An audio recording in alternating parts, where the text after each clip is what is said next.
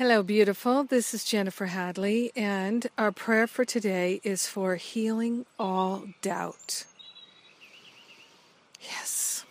So let's take that breath of love and gratitude and place our hand on our heart and be so grateful, so deeply, deeply thankful that we're already as holy can be. So we partner up with our own holiness. We partner up with the higher Holy Spirit self, and we remember that our true identity is perfect love.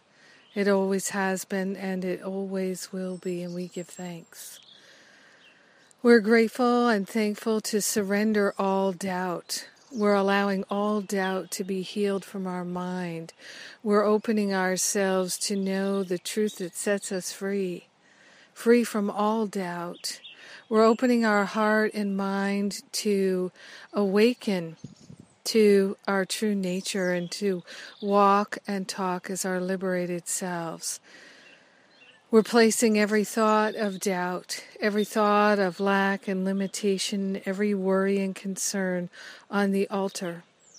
We're grateful to open ourselves to this full release of that which no longer serves. We're grateful and thankful to recognize the power and the presence of perfect love is awake and alive in us as it is in everyone.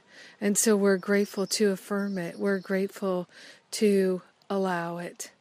In grace and gratitude, we joyfully share the benefits of our healing all doubt with everyone. Let everyone be healed of any and all doubt. In grace and gratitude, we joyfully let it be. And so it is. Amen. Amen, amen. Oh, yes. What a blessing. Healing all doubt. Yes, yes, yes.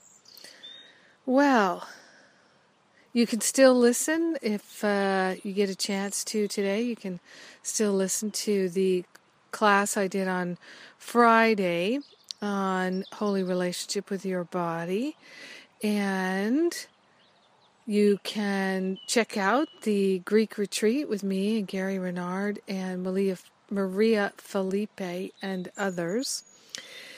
And yeah, we've got wonderful classes coming up this week in Living A Course in Miracles.